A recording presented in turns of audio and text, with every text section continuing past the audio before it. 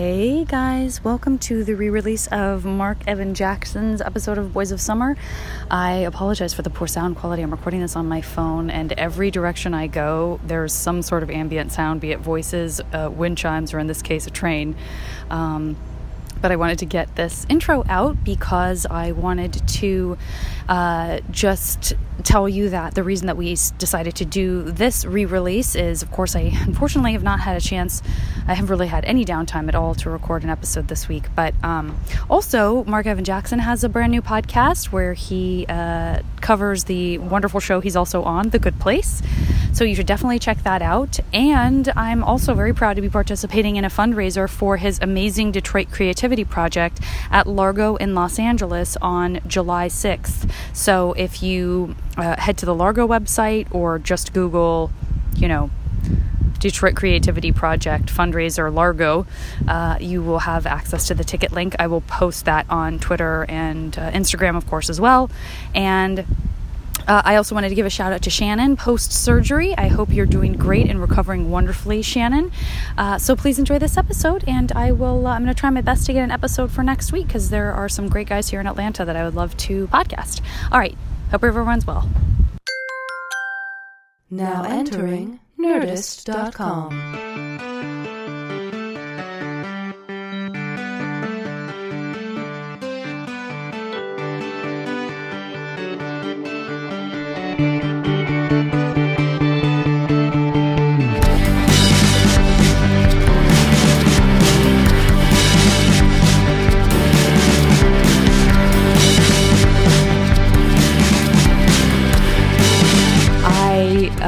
I've never podcast someone in a full suit. And it already I feel a lot of pressure to be very official. And it's you on top of which. It couldn't just be some goofy person who is just I'm just a goof with my suit on. It has to be you who carries dignity with you if you're wearing a barrel and suspenders. I was under the impression this podcast was televised. To many viewers. Right. With a live studio audience, probably. I'll tell you what, technology is changing. I don't see a single camera in here. It's good, isn't it? It's wild. They're all lipstick cams. Wow. What if you just saw tubes of lipstick everywhere? I misunderstood what. I've done a lot of, early on in my career, I did a lot of hidden camera television scare tactics and things like that. Is that when we first kind of met? How well did we know each other? Did we do that thing for Avalon together? We did. Am I remembering that right? We knew each other pretty well at that point. I guess we knew each other from Thrilling. I guess from Thrilling. I have a really bad sense of chronology of when things Me too. happen. Oh, I do too, especially because it feels like it's in a vortex or a warp field right now. I've lived in Los Angeles for 15 years, and emotionally it feels like 40. Right. But chronologically it feels like maybe 4.5. Yeah, I feel the same way. It sort of stalls out. In the same way that I think people are I kind of still feel like I'm blank age. 27. I think that, do you feel 27? I had this conversation with some friends not long ago. My age is 27. When I bought a new car not long ago, and it's nice. And I was like, not bad for a 20... No, I'm 44 years old. Well, I think I might even think I'm younger, which is probably Really? why I started this podcast. Because I was just saying... when I was podcasting my friend Amir Talai, I don't know if you know him. I do.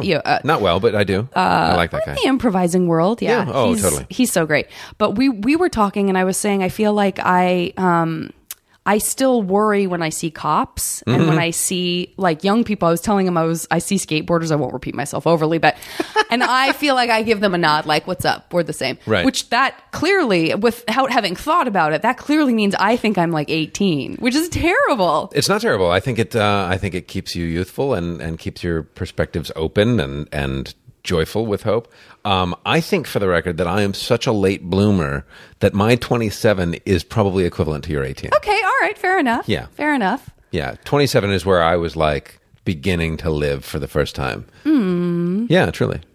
Okay, what changed around 27? So you can actually look at life events that kind of contribute to that, roughly? 27 is when I moved away from Grand Rapids, Michigan to Detroit to join the Second City.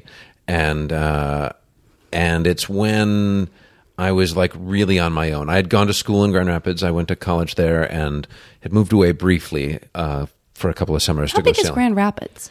I don't know. I've never been to Michigan. I kind of regret that. Never I been really to want to go to Michigan? Detroit. Oh, you should come to the D. I know, I really want to. Yeah, the D is pretty great. I've never been more. I mean, the magnetism of the everything that I know about that city before and leading up to kind of the pride that's existed for the last several years is just so interesting and exciting. And it's unlike any other city in the United States in terms of its own reputation, its own history, and kind of its own like Phoenicianness rising from the flames sort of stuff. I grew up in Buffalo, New York, and so Detroit is my adopted home. And that's sort of what I mean about like living in Los Angeles for 15 years. I lived in Detroit for 3 years, 3.5 years maybe, and during that time it became home. Yeah. Like it's kind of where I did like life grad school and comedy grad school, and I think that's why it's such a formative place. But for me personally, but there's just a spirit there. You know, a lot of my friends that I made there, you know, many of whom now live in Los Angeles and have great careers. Like I think a lot of us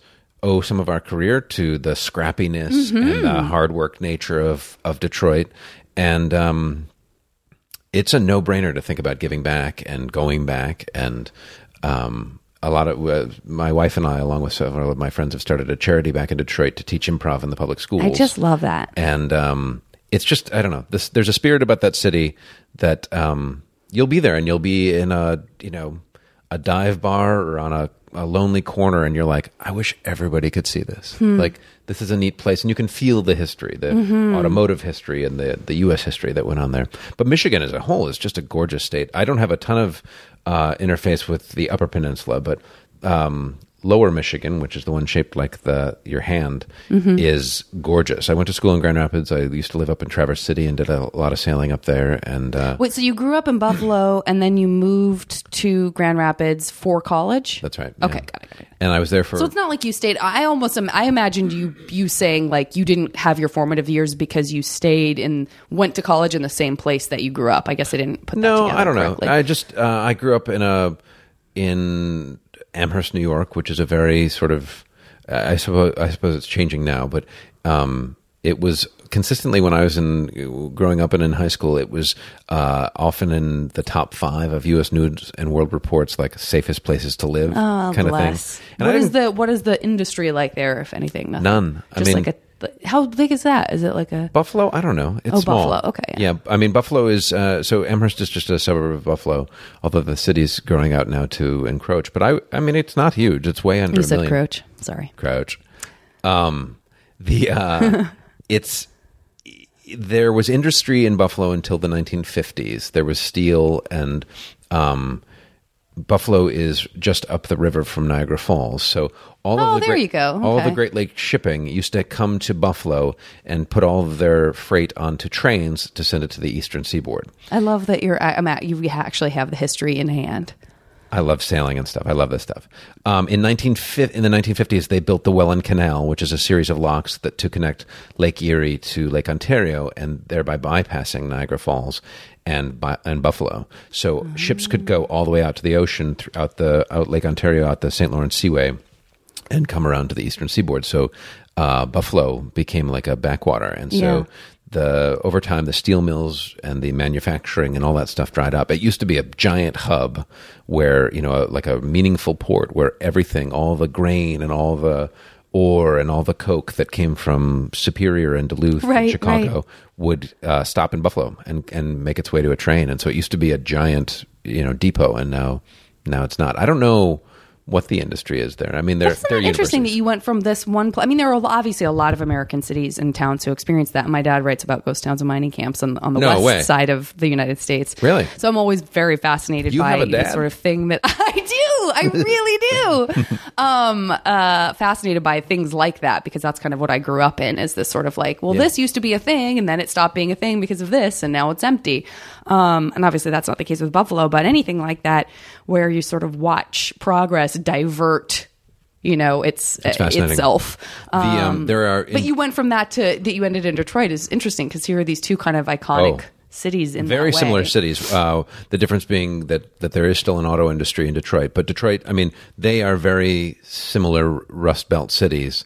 Like they both sound like Bruce Springsteen songs, possibly Billy Joel songs. On a bad day. I think of that as not a non-compliment, as a compliment, kind of. Yeah. I understand where you're coming from. Of an artistic, fierce protection of a place that kind of once was or has lost some of its luster in some way. No, that's a compliment. I'll accept that. Both Buffalo and Detroit have, they each have giant old train stations that are abandoned. And they are both profound, and it's so easy to stand outside them and in the movie in your mind have it go from, ghost town and crickets and color to sepia and checker cabs and ladies with the bustle. Seams up their stockings and hat boxes. Yeah. And you can just feel what it must have been like. Yeah. Because these would have been skyscrapers at the time. I mean, they're probably both, they're both large buildings even by today's standards, but, an 18 or 20 story building back then, back in the 20s and 30s, Sure. would have been a monument to Sure. success and industry. They're fascinating places. Yeah. Fascinating Have you been places. to the train station? I'm sure you have in LA. Union Station? Yeah, that feels to me downtown like when you go inside that, for all of the crazy amazing skyscrapers and all of that, that is exactly the kind of place. Such a cliche, and I feel like stupid doing it, but every time I go in there I feel strongly compelled to say they don't make them like they used to. We're not building buildings like this anymore. It really has that Oh, it sense does. to it, that you don't have when you can walk into a skyscraper and be like, oh, this is impressive glass and steel, I guess. But the feeling of workmanship and the sort of pomposity that you still feel, not in a shitty way, but that's impressive on a totally different level. I had I've wondered this for years, and then somebody finally put the kibosh on it not long ago.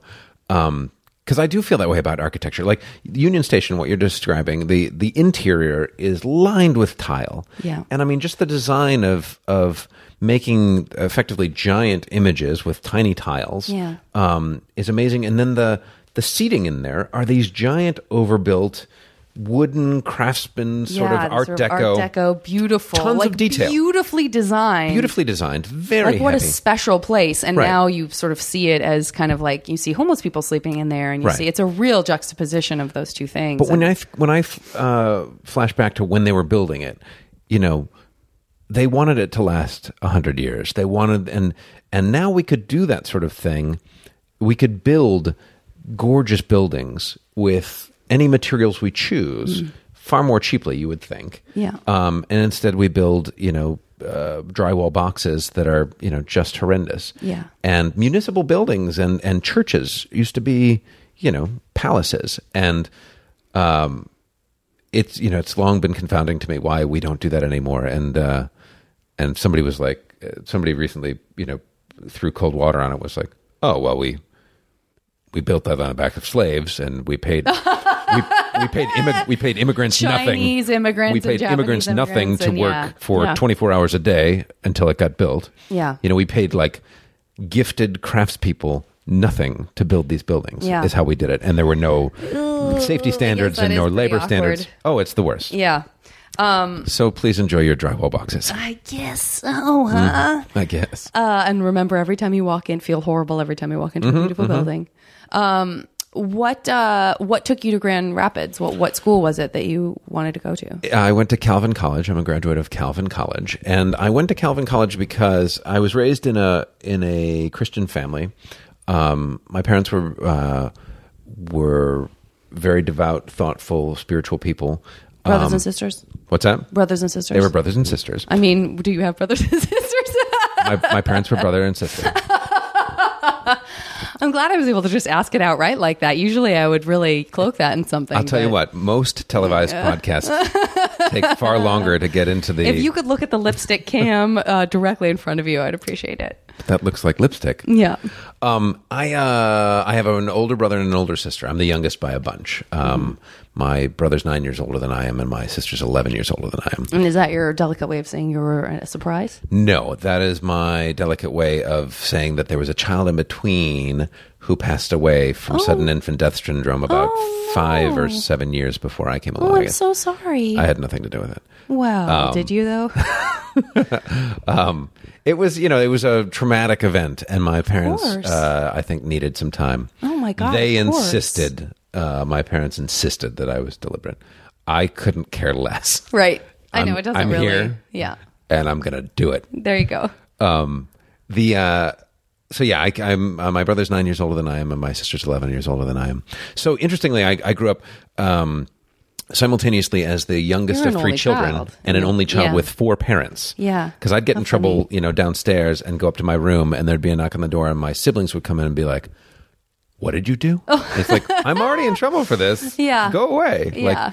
Or they would do the generation, they're sort of a half a generation ahead of me. So they would come in and they go, "If I had said that to Mom, Right. I would have been hit." Right. And it's like, no, come on. Also, that's not mine. Yeah. I don't care. Yeah. But I grew up in a religious family and went to, was very active in the church, in Sunday school and youth groups and Bible studies. And What kind of? it was an I independent. say that as a person raised in the Mormon church. I'm interested in like different. In what's real?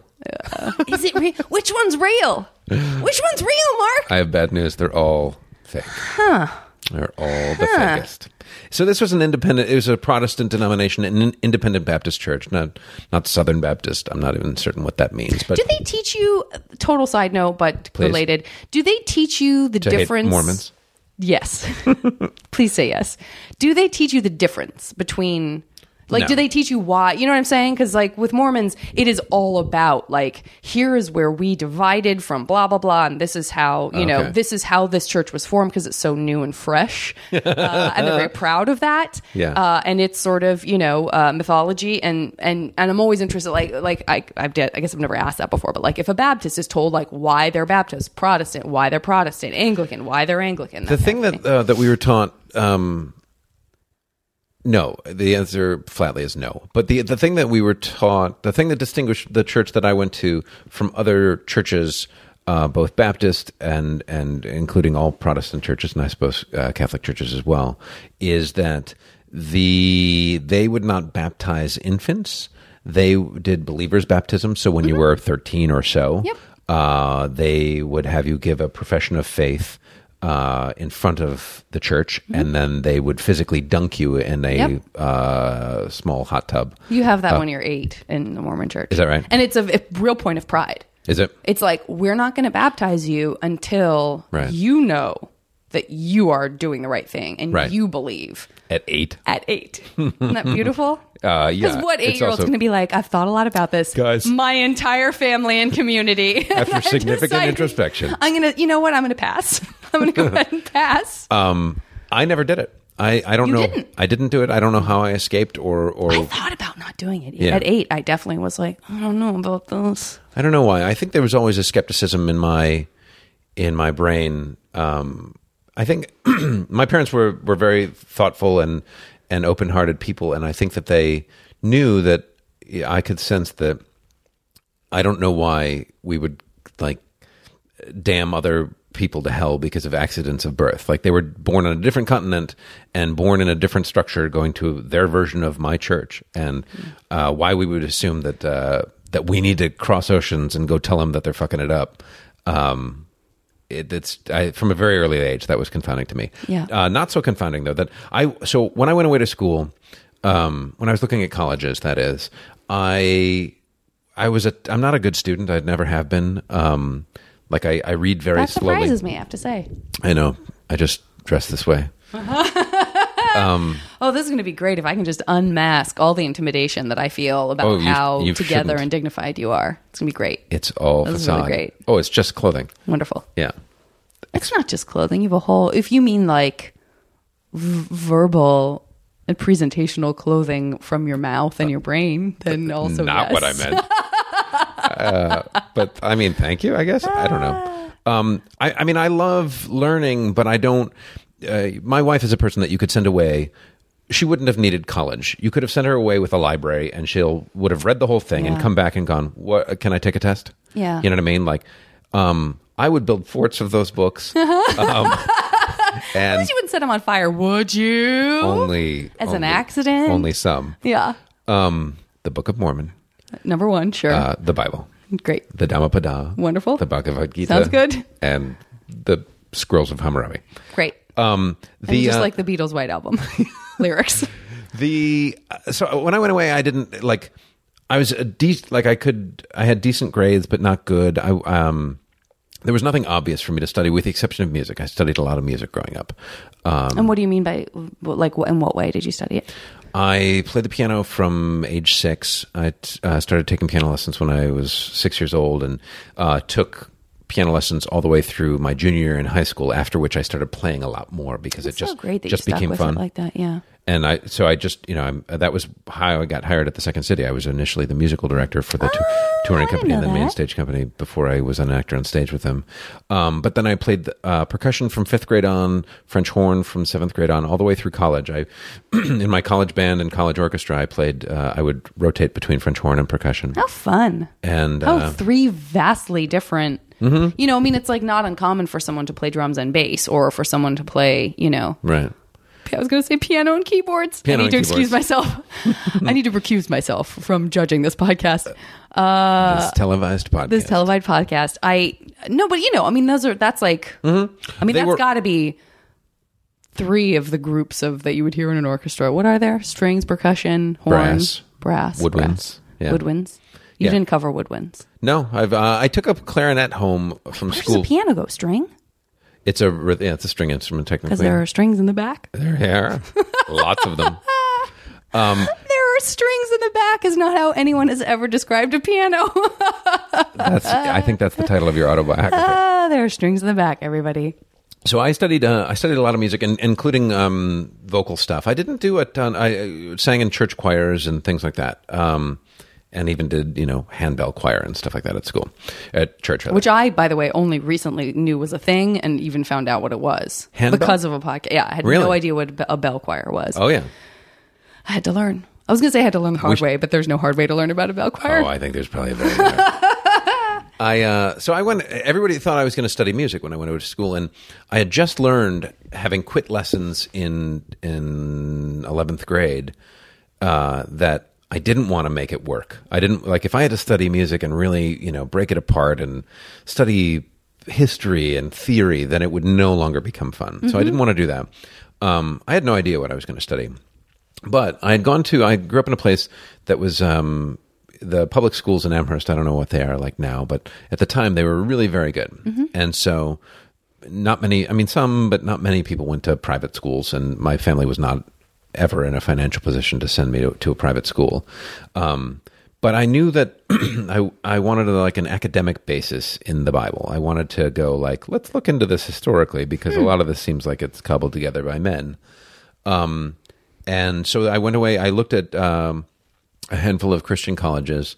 A lot of my friends from home went to a school outside of Chicago called Wheaton. So I didn't want to go there because I really did want to kind of press reset and, get away from... I mean, I didn't have a tumultuous upbringing or anything, but I was kind of a wallflower and just wanted a place that I could be new and be me or whatever. Mm-hmm. So I looked at a school in Boston, a school outside of Pittsburgh, a school in the middle of nowhere in the southern tier of New York State, and then Calvin College in Michigan, all of which were relatively small. Some of them were very small, like 1,200 student kind of small liberal arts colleges. And then Calvin was bigger. Calvin at the time was like 4,000 students, 4,500 students, something like that. And all of those schools, my parents were very cool, and they took a weekend each and drove me to these places to spend the weekend and meet with students, and I think even stay in the dorms at a couple of them.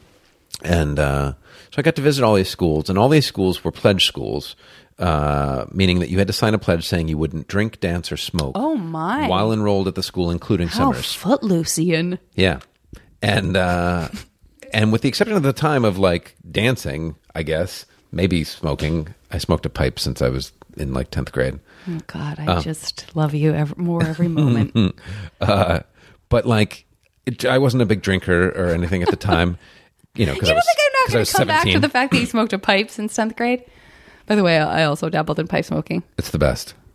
I think I secretly always wanted to be like a gentleman growing up in the late 1800s. I think when I think about the clothes I get excited about, really? And habits. Yeah. If I could have a bespoke suit and smoke a pipe thoughtfully, I think I'd be pretty happy.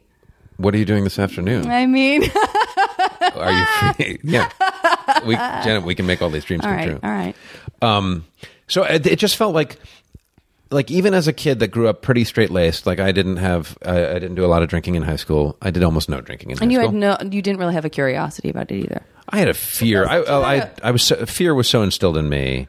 Because I think I'm projecting back your self-awareness and your sort of understanding and comfort with who you are now. I'm projecting that back. I'm insisting to project it back because the way you describe it, it's like, did you have the self-awareness at the time of knowing I wanted a clean slate, I wanted to be able to sort of develop into something different, or was it not articulated to yourself in that way? Is that more like you have the perspective now to say, you know what, I guess what I really wanted was a fresh start? Or were you thinking to yourself, like, I'm perceived in this one way by people, and I'd like to have the opportunity to not be perceived that way. I think some of each, but you're probably right. Like, I think that's mostly me looking back going, I needed this change for this reason. I knew that I didn't want to go to Wheaton College because I knew a handful of people there, and I did know at the time that I wanted a change. Right. Like, I didn't want to carry, just stupid small town baggage, and there's nothing, but just like, I don't know, who you went to the prom with or whatever, or, right. Like,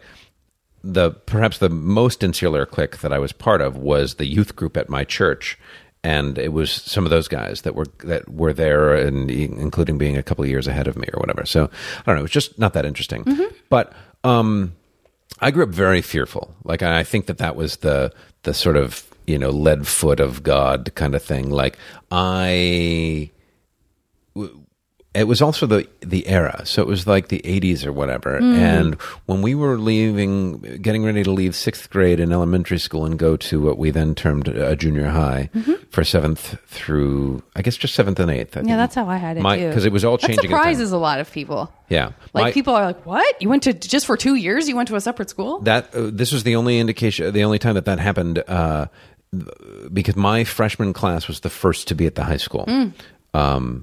It used to be 7, 8, and 9, I guess. But they, in 6th grade, in health class, and it felt like every class, they showed us so many movies about drugs that I was convinced, and I had nightmares the summer after my 6th grade year, that day 1 of 7th grade, someone was going to push me up against a locker, stick a needle in my arm, and I'd be a junkie for life. And so the notion of trying anything... Those videos were effective. They were effective. Yeah. Somebody would push me against the locker, inject me, and I'd be standing on the freeway overpass, dazzled by the lights, about to fall into traffic. Like, I felt like they just kept them on a loop. Yeah. So I grew up so fearful of that. Sex was the same way. People would be like, like, it felt like they taught you, like, if you were to even think about being naked with a girl, she's going to be pregnant. Right. Your life is ruined. Yeah. You have AIDS. Yes. So I was super fearful about all of life. Did you have friends who had this sort of huge 180 where, like, they may have kind of grown up in a fear-based, not just that feels mean to the culture, but who were just like, my fuck culture. this, and just like was sort of the magnetism of that fear became like exploitative in some way, and they were like, I gotta do all this. Oh, they're shaved heads and tattoos and piercings and rock and roll and sometimes almost literally overnight. Like, they'd come to school the next day and be like, whoo. I mean, that's kind of what happened to me, I guess. Really? I wasn't that square, but these guys know, like, the transition for me between 8th grade and freshman year was absolute. You did something. Like, I got super excited about being goth. Really? Yeah. Are there photos of this? Oh, yeah. Oh, I can't wait. Not as many as I would like, because we just didn't take that many pictures back then. No, which seems crazy. Like, my younger listeners are like, I don't understand. How do you not have pictures of all of this? But I'm like, I don't know. I have to, like, thumb through a box of shit and, like, hope that it's something that's in focus. Right. No, you asked for a photograph for this from my teenage years, and it was like, we just had a storage space fire, I don't know, a year ago or something in Venice, and like, a lot of that stuff is gone now. A lot of that stuff is gone.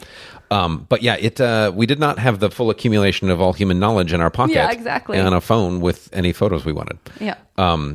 So you did have friends who sort of, and you looked at them without, so you never had that sort of like, I'm interested in that. There was a kid who was very cool.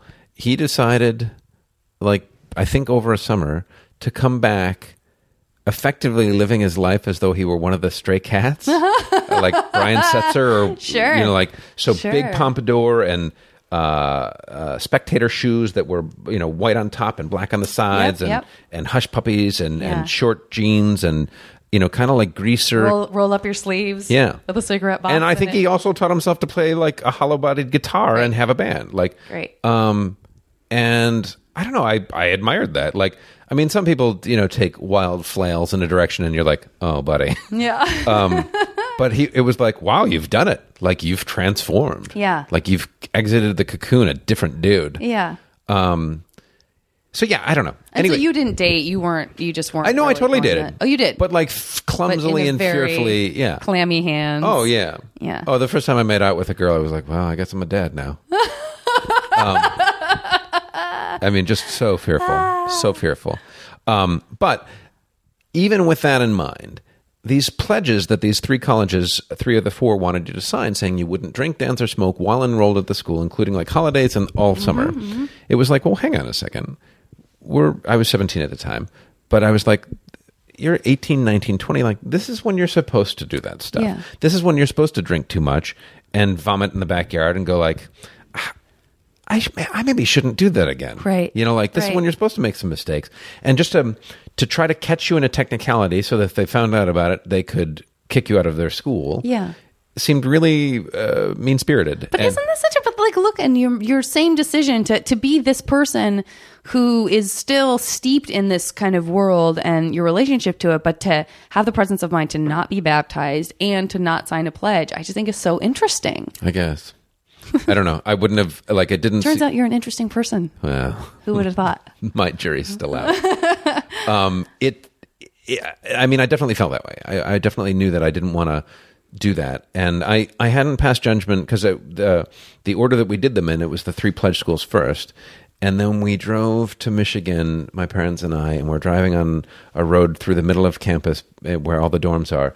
And on butcher paper, stretched across Bolthein's Timmer, one of the dorms, it said, all campus dance tonight, field house. And I was like, something's different about this school. Sure. And Calvin is a school that is part of the Christian Reformed Church, which is a Protestant denomination. And it's got a super heavy Dutch influence. And the Dutch love to smoke and they love to drink.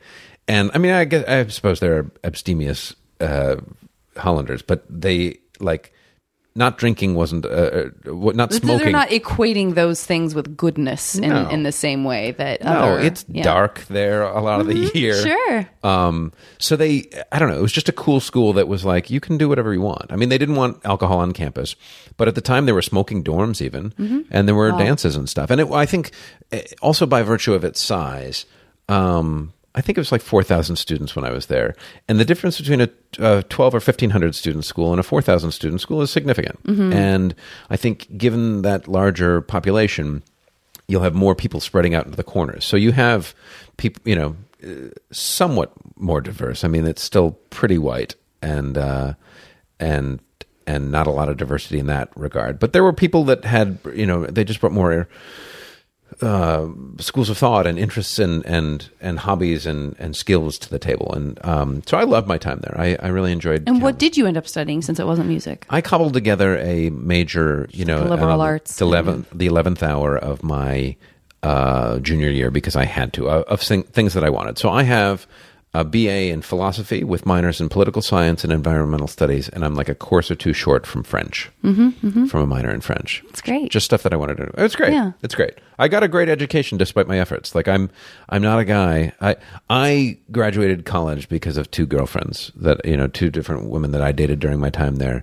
That it was like, well, they're good students who are going to be in the library. I guess I'm going to be in the library, and it's like, well, they're not going to let me build forts out of these books, so I guess I better read some. Now, in my mind, you're dating them both at the same time. I recognize. I know. That's I knew not as real, soon as I said it's it. a really delicious idea for a second. No, here's who I am. I dated them in direct succession, but Sure. I always thought it would be fun to like when I would look around at my single friends. I always thought like, why are the stakes so high? Like, go on a date with somebody on a Friday. Date somebody different on a Saturday. If you kiss them, you kiss them. If you don't, you don't.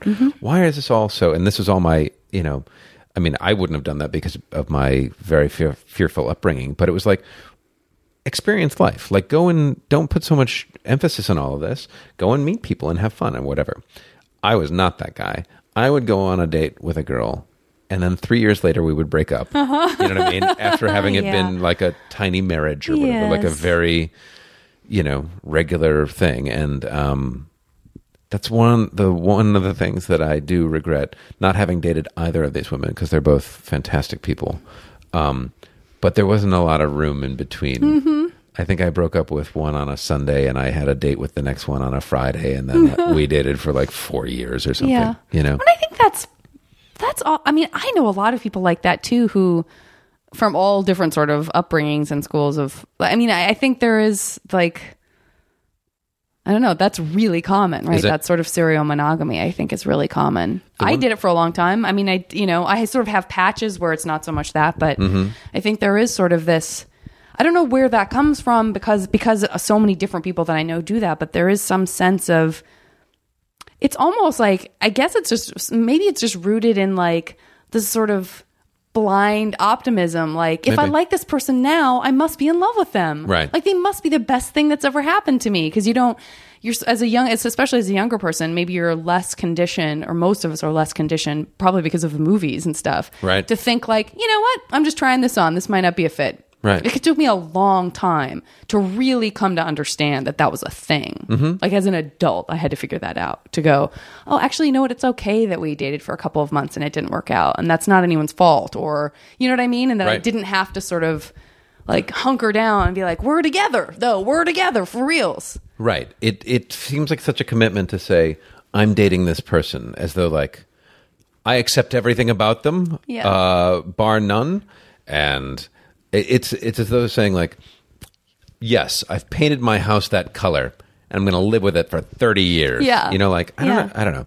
The stakes should be lower. Like, and obviously we're living in a different generation now where I think sex is far more casual, and, you know, porn is on everyone's phone next to their photos, mixed in with their photos. But it's just it is a different time. And I think that, I don't know. I wish that if I had it to go back to, I think that I would have met more people and taken more people to dinner, and, you know, whatever. I don't regret a single thing, with the exception of a very brief period between two of my girlfriends. But with the only a couple of exceptions, I've remained friends with most of the women I've dated, because these people were generally my friends first. And at no point with like a guy friend of mine would I be like, you know what, screw you forever. Let's never talk again. Like, there may have been something that happened and we have to work it out or whatever. But with very few exceptions, most of the women that I've, you know, either dated briefly or more commonly for a long time, after a couple of years of like, you know, passing, because like oftentimes like the next two dudes they date, it's like, ugh, that guy's an asshole. But, you know, once everybody's life settles into something, like, I think it makes sense to be friends. And obviously the internet makes that stuff really possible. One thing about serial monogamy that was a phenomenon that happened at Calvin College that I dubbed musical chairs is that it was not uncommon, because in the, you know, in that faith or what have you, premarital sex is frowned upon. So people really, by the time that they're like 20, 21, really would like to have sex. Yeah. So same with Mormons. What? Same with Mormons. Is that true? Yeah. Oh, yeah. Oh, yes. I thought you said same with women. I was like, not from my experience. No, it's like you're not supposed to have sex, and so everyone gets married so young. Yeah, which is and the these worst poor idea of all missionaries. time. The missionaries go away when they're at their like sexual peak. Yep. And they're totally cut off from any of that, and then they come back and just. I mean, this is grand, you know, overstatements, and like many of these marriages succeed in a time when no marriages succeed anymore. Right. But I would marry the first person that I was like, I think I want to have sex with this person. I better get married. Right. No, that's super common. So one of two things, I mean, some of them are successful, I suppose, but I have tons of friends who had dated somebody for like 2 or 3 years during college. They broke up the senior year. They started dating somebody else, and like 2 months before graduation, we're engaged. And it's like, you've been dating for a month. Like, what do you mean you're engaged? And because there's such a, you know, it's frowned upon to be divorced, a lot of these people got married at like 21. Had kids, didn't have kids, whatever. But like, either they're still in a marriage with which they're unhappy, or they're divorced and are completely ashamed. And there's no reason for either. Stakes. Oh yeah, yeah. Oh, it's just, I mean, and you go, you know, if they had just waited, I tell my nieces and nephews, like, I will allow you to begin thinking about marriage at 30. Like, go and have lives and see stuff. Like, I don't know. You just don't know enough about the world. Yeah. I felt like I was young to be getting married when I was 31, I think, is when I got married. Yeah. And, but it was like, okay, I think I can probably handle this at this point. Yeah. Yeah. But once again, here's this another thing where you're still sort of in a world, but this sort of natural next commitment within your age group of that world, you still are like, Right. I'll tell you what, I was completely fine never getting married. And it wasn't until I met my wife that I was like, oh, well, I have to marry this person. Yeah. Like, as a matter of fact, I met Beth in August of 2000 at a time at which I already had plans to move here 4 months later, to move to Los Angeles from Detroit.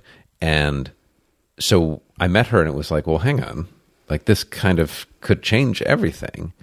And we both just felt it. And I think that that's, something that I would encourage people to look for in their lives, of like, when you can't imagine not doing it is when you should do it. Don't force it. Don't go looking for it. Don't apply artificial timelines of like, I have to get married by this date or whatever, or I really want to be a mom. Like, make sure that you want to be a mom with the guy that you're with, or with the girl that you're with, or whatever. Like, I love that. I think that's so true. I mean, I really think, I don't know if I've said it before here on the podcast or if it's just something that has been coming up for me a lot in life, but that idea of choose the person is, it can't be overstated. And it really is still a thing. Like, it's still a thing that people are like, but I want to be married, or, but I want to have a kid, or, but I want, Right. And to have sort of an idea of a picture that you just drop someone into versus letting it's not fair. The person dictate what the picture is going to look like. Because it might not be anything you ever imagined. No. You might have this whole idea where you have this like paper doll cutout of someone. You think that there's this hole that needs to be filled because that's what you're projecting in your brain. And then you meet somebody and your heart tells you a whole different story, which is like, actually, I don't want to have kids. I want to travel the world with this person. Or actually, I do want to have kids because suddenly I want that.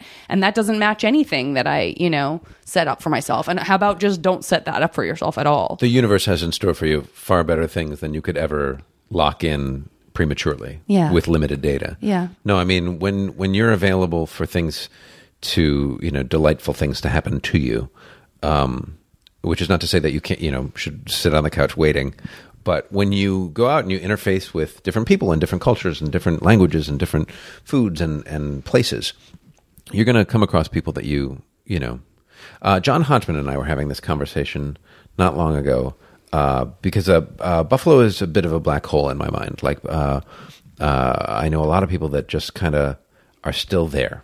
Yeah. Like, they just never left, and high school became grade 13, and they just... Don't you think that's true of any... I mean, don't you think any... I feel like everyone I know who isn't where they were feels like that place has held on to some has people. A gravity, and maybe. And that people... They're like, I don't know... Because I feel that way about Tucson. Like, I don't understand. I don't understand how a lot of my friends never left. Yeah. And I love Tucson. Sure. But I can't imagine my life... No. I would be I have to imagine I'd be an entirely different person. Hodgman framed the relationship aspect of it in a way that I kind of love, where we were talking about, like I told him, like, I love my family and I love the area, but I could never imagine trying to carve out an identity in a place where it was already sealed, like my fate was already sealed. And with regard to like love and marriage, he was like, I think it's asking a lot of the universe to presume that the person with whom you're meant to be with for your entire life happens to have grown up within 3 miles of where you grew up. Yeah. Like, that's asking a lot of the universe. Like, and there's a handful of people who would say, you know what, though, that's what happened to me. Sure. But that's a low number. Oh, I think it's small. Yeah, it's a small percentage. I know a couple of high school sweethearts who are still in love, but that's it. Sure. Oh, don't date your high school sweetheart, please. Don't date your college sweetheart. Date your 30-year-old sweetheart and think about marrying that person. Yeah. Oh, it's just too young. We just don't know enough. Yeah. Yeah. So in terms of where the comedy kind of comes in, because I know that you entered into Second City as a kind of a music person, but obviously you still had an interest in comedy. When you were in high school, were you goofy? Were you silly? Were you where does that play? I'm such a late bloomer. I was a wallflower in high school. It's only been through Facebook that I have become aware that anybody has any memory of me from high school. Like, honest to goodness, I even said this when we played the town hall in New York. I had a drink afterwards with a couple of high school friends of mine, and I was like, I'm surprised you guys remember me. And they're like, that's stupid. But I didn't, like, I went away to college and I knew people that came home from on Thanksgiving and Christmas and Easter or whatever, jonesing to see their high school friends, to hit the bars or to be at somebody's house or whatever. And I had friends, but I would come home for spring break and not see anybody, like not see high school friends, kind of thing. No, I was a wallflower. I grew up in a funny household. My father was very funny. My father was like acerbic and caustic and smart and kind. Yeah. And all those things. So I was the kid in the back of the room going like, well, that's what you think. A little Weisenheimer, but not ever but not putting it out there about it. No. I was maybe entertaining the person to my right or my left. Yeah. But no, like very shy, not shy, but not like the class clown by any stretch. I mean, you're not that now. No. You know what I mean? You don't sort of present as like wacky. Right. No, thank you. My father was very funny. And so I got into Second City through music because I auditioned to be on stage. After Calvin College, a group of alumni from the theater department were putting together a short form improv troupe, a games troupe, kind of like the Whose Line Is It Anyway kind of thing. Mm-hmm. And they wanted me to come play piano for them. So I was at the very first rehearsal to play piano for them and had like a truly eureka moment where it was like, oh my goodness, we have to find somebody else to play the piano because I want to do what you're doing forever. Yeah. Like and I even remember we started doing it initially for like gas money, like, churches or whatever would have us come and do it on a Sunday night or whatever. And it was like, they gave us $20 for gas. And I remember stating like fairly early on into our tenure, like, I don't want this to be my hobby anymore. I want to do this as my job. Mm-hmm. And I stated a number that seemed like crazy. I said, I want to I don't want to be rushing after my day job to come and do this. I want this to be my day job. And I want to make $50,000 a year. That's exactly the number I was going to guess. Mm-hmm. Yeah. 50,000. And they were like, this is, 1994 in Grand Rapids, Michigan. They were like, well, now we know he's nuts. Right. Like, right. This banana nut loaf just cited $50,000 as, yeah. Yeah. And turns out it's all possible. But I did, you have to try things and you have to work at things. And I auditioned to be the musical director I auditioned to be on stage in the Second City touring company and put all my music on my resume. And they called immediately and were like, hello. Because it's far harder to find I'm sure. someone that can, make up songs on the go kind of thing. Yeah. And I was never very good at it. I say about my time, because I was the musical director for the touring company and then the main stage company for the Second City Detroit. I am a hack. Uh-huh. I'm the best hack I've ever met. But like the guys that do it actually do it. Mm-hmm. They can play things in any key. They know every style of music. I had a handful of crutchy go-tos, and was able to.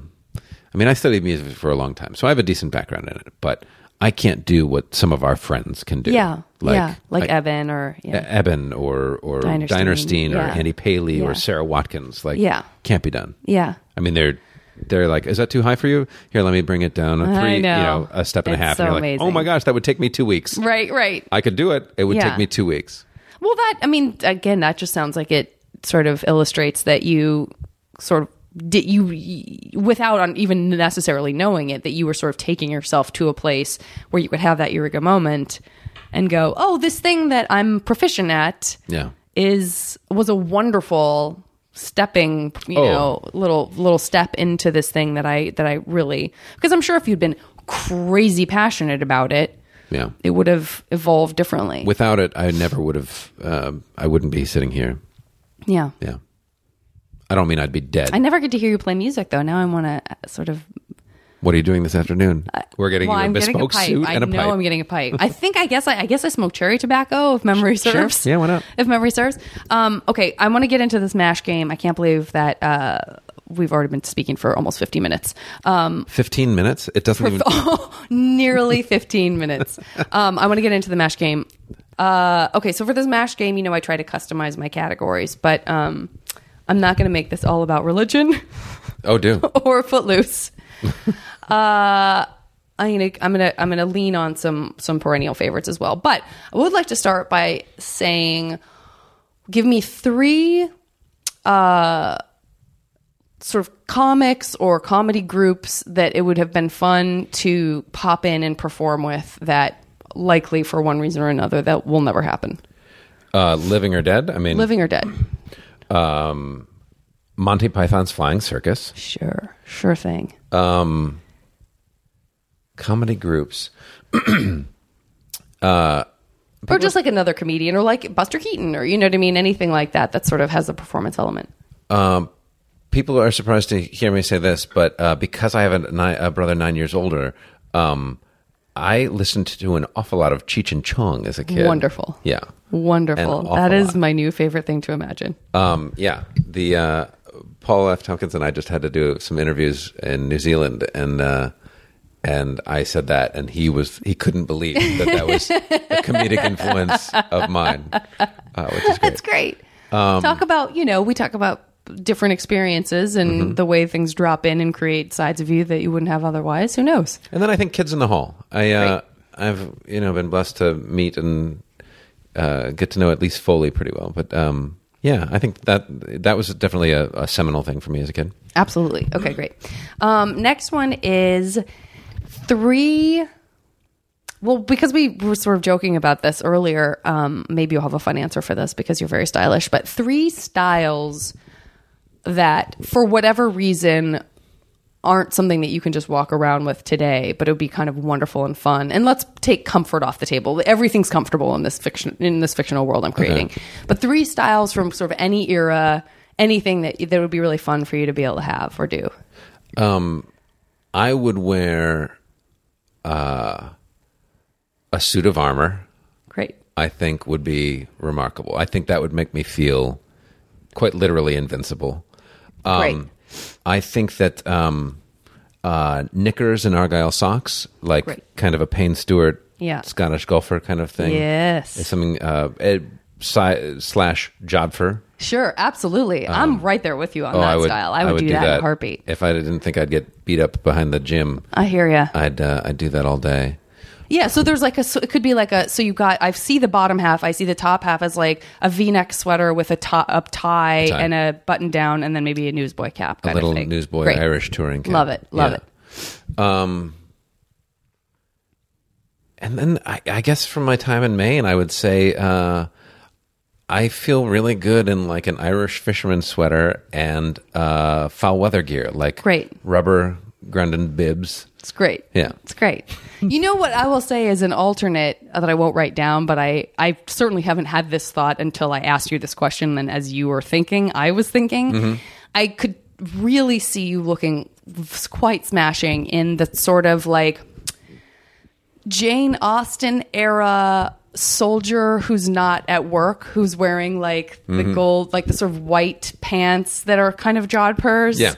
And, just like the presentation, it's not like a Sergeant Pepper, but there's a sense of sort of like a royal blue, with like just some gold buttons. I like but that. Simple. But I think you would look great. I could see you at a ball standing, not in a corner, not being a wallflower. I would dress like the Barber catalog, like tweeds and green wellies and all of that as well. That comes to mind. Great. Oh, I would. I love all of it. All day long. I could, all of that stuff. What are you doing this afternoon? Okay. What are you doing this afternoon? Next category is, I'm going to get right into it. Now, this is an alternate universe where, in your alternate universe, you have the opportunity to play the field a little bit more, with the romantic encounters, alternate universe, companion, whatever, 3 women from any time period, any age, any... Okay. And my current wife is off leading a fulfilling and meaningful life. Absolutely. Okay, good. Jane Goodall. Adorable. I think she's a meaningful person. I hope someone says I'm a meaningful person. I wonder if anyone's ever described me like that. You are a meaningful person.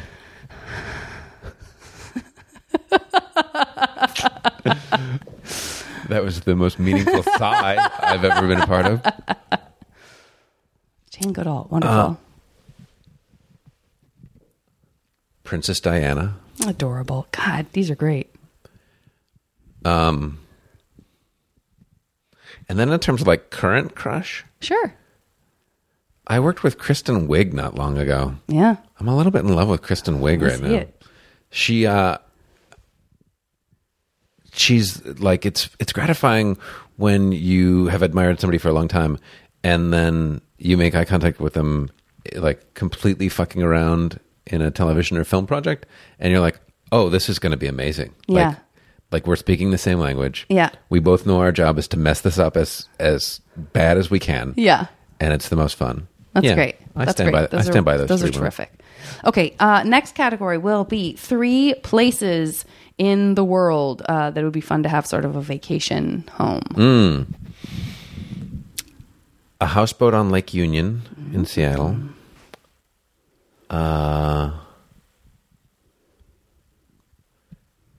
Chamonix in France. We have friends that ski up there in the Alps, and that's a pretty special place where Yes. food tastes better and Oh, yes. coffee tastes better. I'll do a recent one. Waiheke Island in outside of Auckland, New Zealand. Good job. Oh man, did you go? No, because I was on the road to Taupo, but that's Oh, that's where I right, would that's have right. a place. Yeah. Yeah. Amazing. It's equal parts Hawaii and Ireland. That's It's great. really cool. And they grow grapes and they make terrific wines from them, and they make lambs and pigs, and they're delicious. No,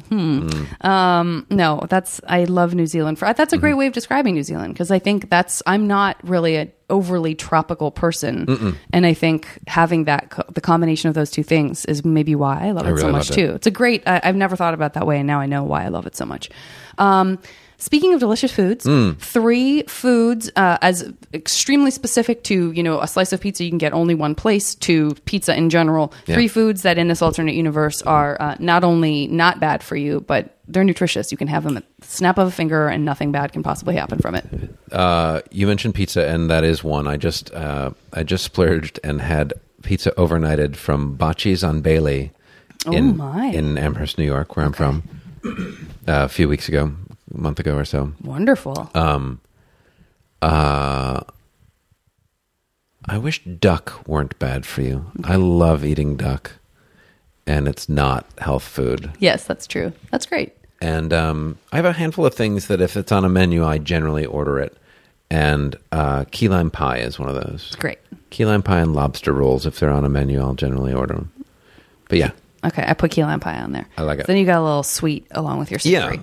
Okay, 3 movies that in fact are real worlds that you can go into and just be a part of and spend time with the characters as real people, rather than like, oh, you're playing this character in this movie. Oh, okay. Wow, that's a great question. Thank you. I'm a meaningful person. You are a meaningful person.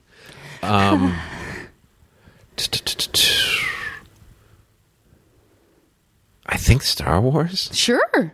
Nobody's going to turn their nose up at that. No, I mean I know that's fantastic.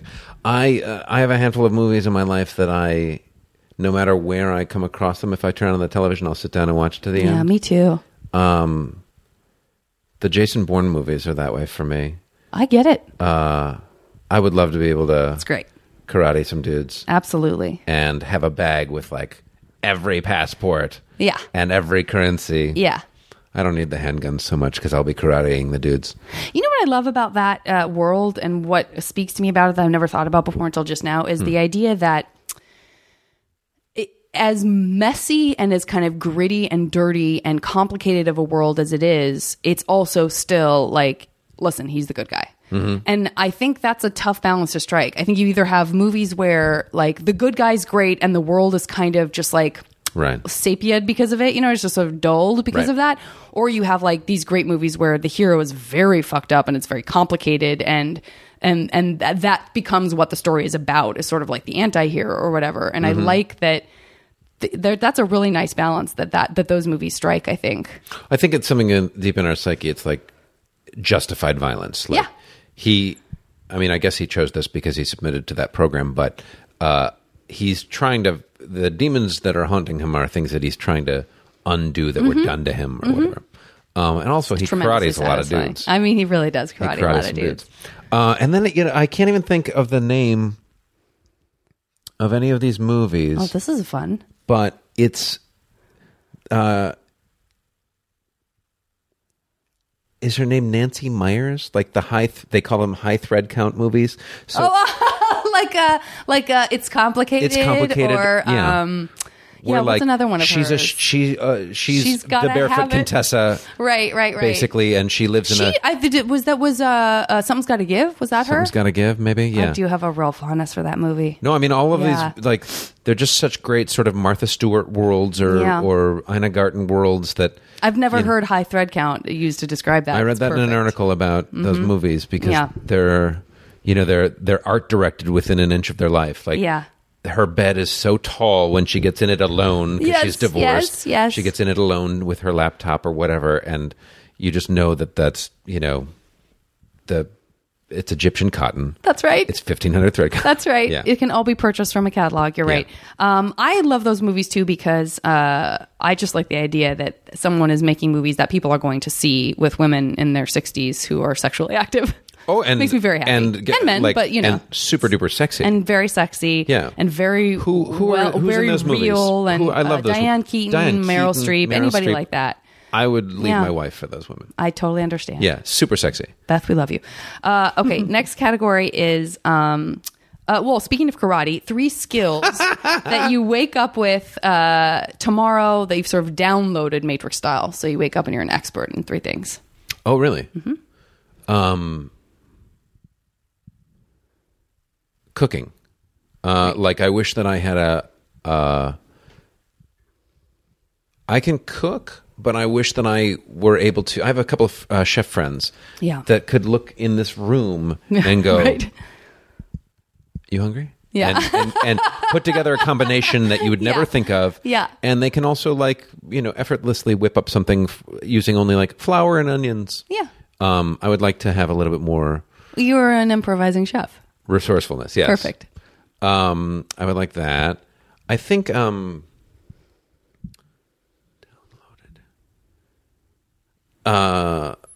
Diplomacy. Like I would like to be C-3PO. Like I would like to be able to speak every language and know the cultures and move fluidly around the planet or universe, if you guys are listening.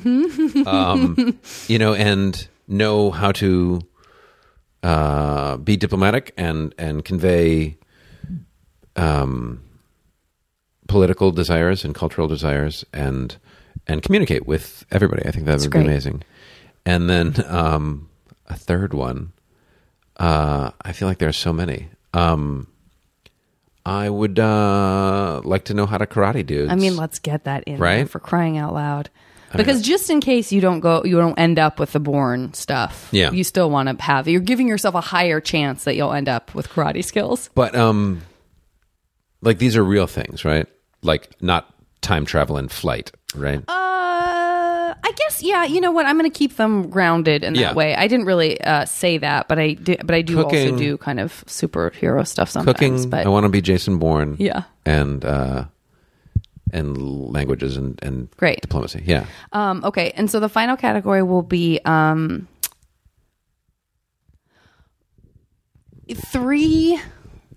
I've done this one a couple of times and I like it. 3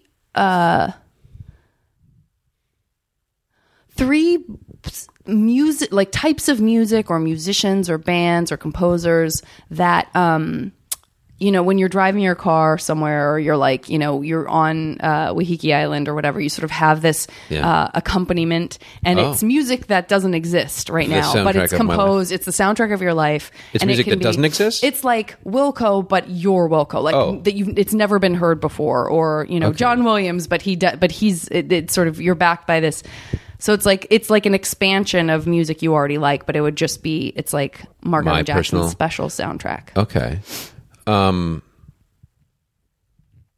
It would be piano jazz. So Okay, Ahmad great. Jamal or Dave Brubeck or George Shearing or something like along those lines, like a piano trio, Okay. piano, bass, and drums kind of thing. You're saying as all three, or you're saying one version would be that? I think Ahmad Jamal. Okay, yeah. great. These are bands that can exist? Yeah. Oh, okay. In that case, like my total college soundtrack of like Erasure. Great. Yeah, you and I got real excited when Yes. Erasure was playing in New Zealand. Oh, so good. Great. What Love was it. that? Was it Chains of Love? What were we singing? No, I think it was Ship of A Little Respect. A Little Respect. Yeah. Yeah, great. To me. So good. Wait, do I owe you a third? You owe me a third.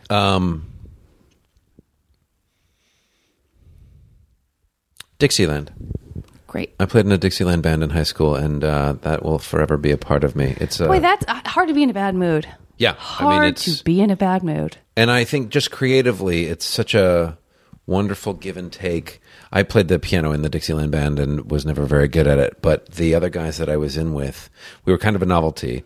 It was kids from my high school, and we were like juniors in high school. And we would get hired around the city to play gigs and stuff because we were decent at it. And but like the trumpeter and the trombonist and the clarinetist would all, surf one another and play. Like we got a little bit beyond just what was on the sheet music for a high school Dixieland band, and they were good at it. And That's great.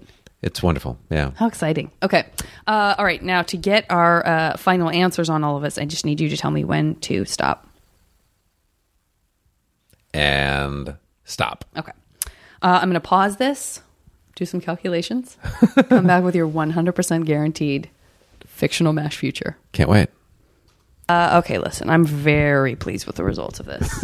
Like I'm a doctor looking at a... I wish that your audience could witness the process. It's hard for me not to give audio. The maniacal kind of process some that goes on. There's a lot of commentary. giggling, a lot of glee. It's a very strange. I'm not saying I'm a child. I can't wait to I'm see a what child. is about to happen on this televised podcast. I need to figure out where to start, where I want to introduce you to this future of yours. My guaranteed future. Your guaranteed future. God, it's just so there's a lot of just disparate great stuff going on. The first thing I'll tell you is, mansion, apartment, shack, house. That's what MASH stands for. Okay. So that's a built-in. So you've ended up with an apartment, which is perfectly respectable. While it's not a mansion or house, at least it's not a shack. For sure. This apartment is in Chamonix in the French Alps. Yeah. So I don't know how that works. What's the apartment? Is the apartment above a wonderful patisserie or something It like could that? be, or they ski- refer to them as flats there, or chalets. And There you go. yeah, Yeah, you have a little chalet. My friends have a flat, an Perfect. apartment, and yes, they could be above a bistro. You don't or, need some huge mansion. You're already in the French Alps. No, I just need a dry room to dry my ski wear. There you go. You know what else? And you're not particularly close by, but you're also not too terribly far away for some of this wonderful Irish fisherman cold weather gear that you're also able. I'm sure some of that can cross over and sure. be effective and helpful. Oh, my gosh, yeah. In the cold, It's about staying winter warm and dry. snow. Yeah. Absolutely. That's also very easy for me to picture and quite delightful. The fact that you can also jump into the world of Star Wars. Yeah. Boy, you got a lot to work with there because there's a lot of different planets, a lot of different climates. Mm-hmm. You got your Ewoks. You do have Ewoks. That's where I would probably want to spend time, up in the tree houses. Yeah, for sure. I don't need a lot of like Gobi Desert. Wait, is that a real thing? Gobi Desert is a real place. That's on our planet. What's the name of his desert? Not Tatooine. Oh yeah, I guess Tatooine. Yeah. I would Gobi like. sounds like it should be a character in Star Wars. Let's just both admit that right now. It totally should. It's like Yoda's cousin Gobi. If I am with the Ewoks, I would like one of those sort of speeders that goes through the woods. yes, If I could have one of those, heavens, which I think yes. might belong to the bad guys, but I want one. No, you can take him over. Okay, good. I saw the Ewoks trying to fly one of those. Yeah. Memory serves. You also can have your delicious Bocce's pizza Bocce's Pizza. in any of the aforementioned places. Yes. Up to and including on stage with the kids in the hall. Oh, nice. Perform with them. That made me very happy because I just went to their live show, and Bruce is one of my best friends. I have to say, sometimes that puts a distance, like a removal from your enjoyment, not in it, but just because you know the person or you know sort of like how their mind works or whatever. Right. I laughed at that live show. It's the funniest live show maybe I've ever seen. Wow. And it was a bunch of old sketches and some new ones, and a couple that I've done with him when we did sketch together. Wow. So that was super surreal. Like, oh, Scott's saying the words I said once. Yeah. That's very so cool. it was so fulfilling on so many different levels. As a huge brag. It's not a humble brag at all. That's really cool. But it's very easy for me to just like imagine dropping you right into that and me laughing my head off. I'm in. I'm available. I know that would make your alternate universe wife, Princess Diana, very proud. I know she'd be very proud of you. I think she'd think it was a little broad. I mean, she might, but who knows what her goofy side was like? I bet she had one. You know? I mean, she was married to a man who said he wished he was someone else's tampon. That's pretty wacky. That's true. Yeah. Who knows? Who knows? Who can tell with these royals? And she comes from, I was going to say, a humble background. I guess that's not 100% true. It's not. It's 0% true. But at least she wasn't like born in a palace. Was she born in a palace? I don't think so. But she did all right.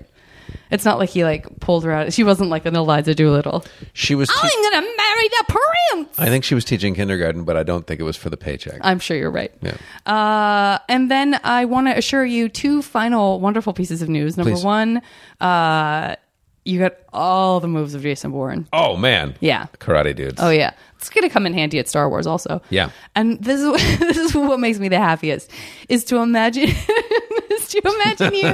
karate chopping people to erasure. To Erasure. Oh, I thought it was going to be Dixie. No, I like it. It's even crazier. Hola, boy. Amazing. Broken elbow. Amazing. You broke my heart. This is a very pleasing. I have a lot to look forward I know, you to really do. in my 100% guaranteed future. You definitely do. There's one final thing you have to look forward to as well. It is not Erasure, but it is tradition that I ask my male guest to sing a snippet of Don Henley's Boys of Summer Oh, gosh. to take us out. Oh, good heavens.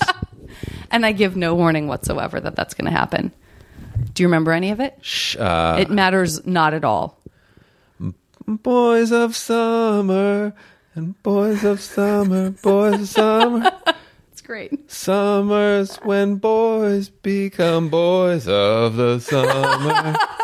And boys of summer stomp at you and stomp and stuff. That's when the thing when boys of the summer. And then a guitar plays, I think. That's amazing. It's my new favorite version. I think that's all I know. That is the right song, right? Yes, it is. And I think you beat out Paul and Storm's beautiful professional cover of it. With the right words?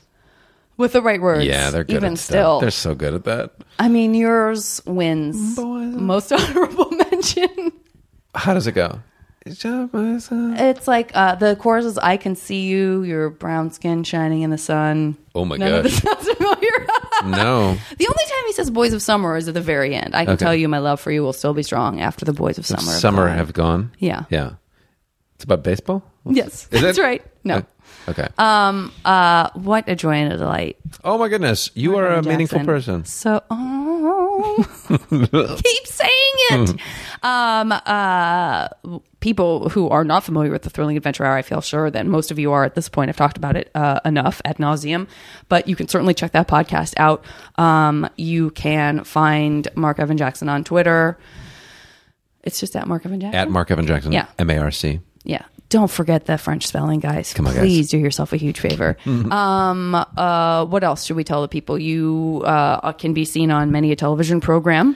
I've been fortunate to be working. I'm coming up at some point soon on a television program that Janet Varney's on called You Are the Worstest. Mm-hmm. We've got a season 2, which is wonderful. Mm-hmm. And I don't know when this will air, but I also have coming up on IFC something that I shot with Kristen Wiig called Spoils Before Dying. Wonderful. The second part in a mini series with Funny or Die writers and the Spoils of Babylon series. Spoils of Babylon Wonderful. folks. Yeah. When does that come out? You know, the summer? July. That's right. I've been seeing early July. Yeah. Stuff. Great.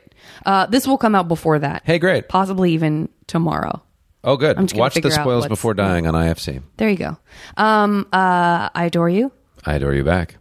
Listeners, I adore you too. Don't worry. Don't you worry about a thing. Worry a little.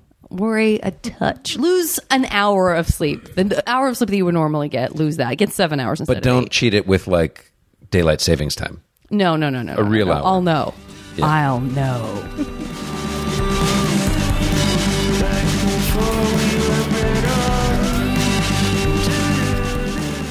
As always, the JV Club theme song is Back Before We Were Brittle by the amazing Say Hi. Now leaving Nerdist.com.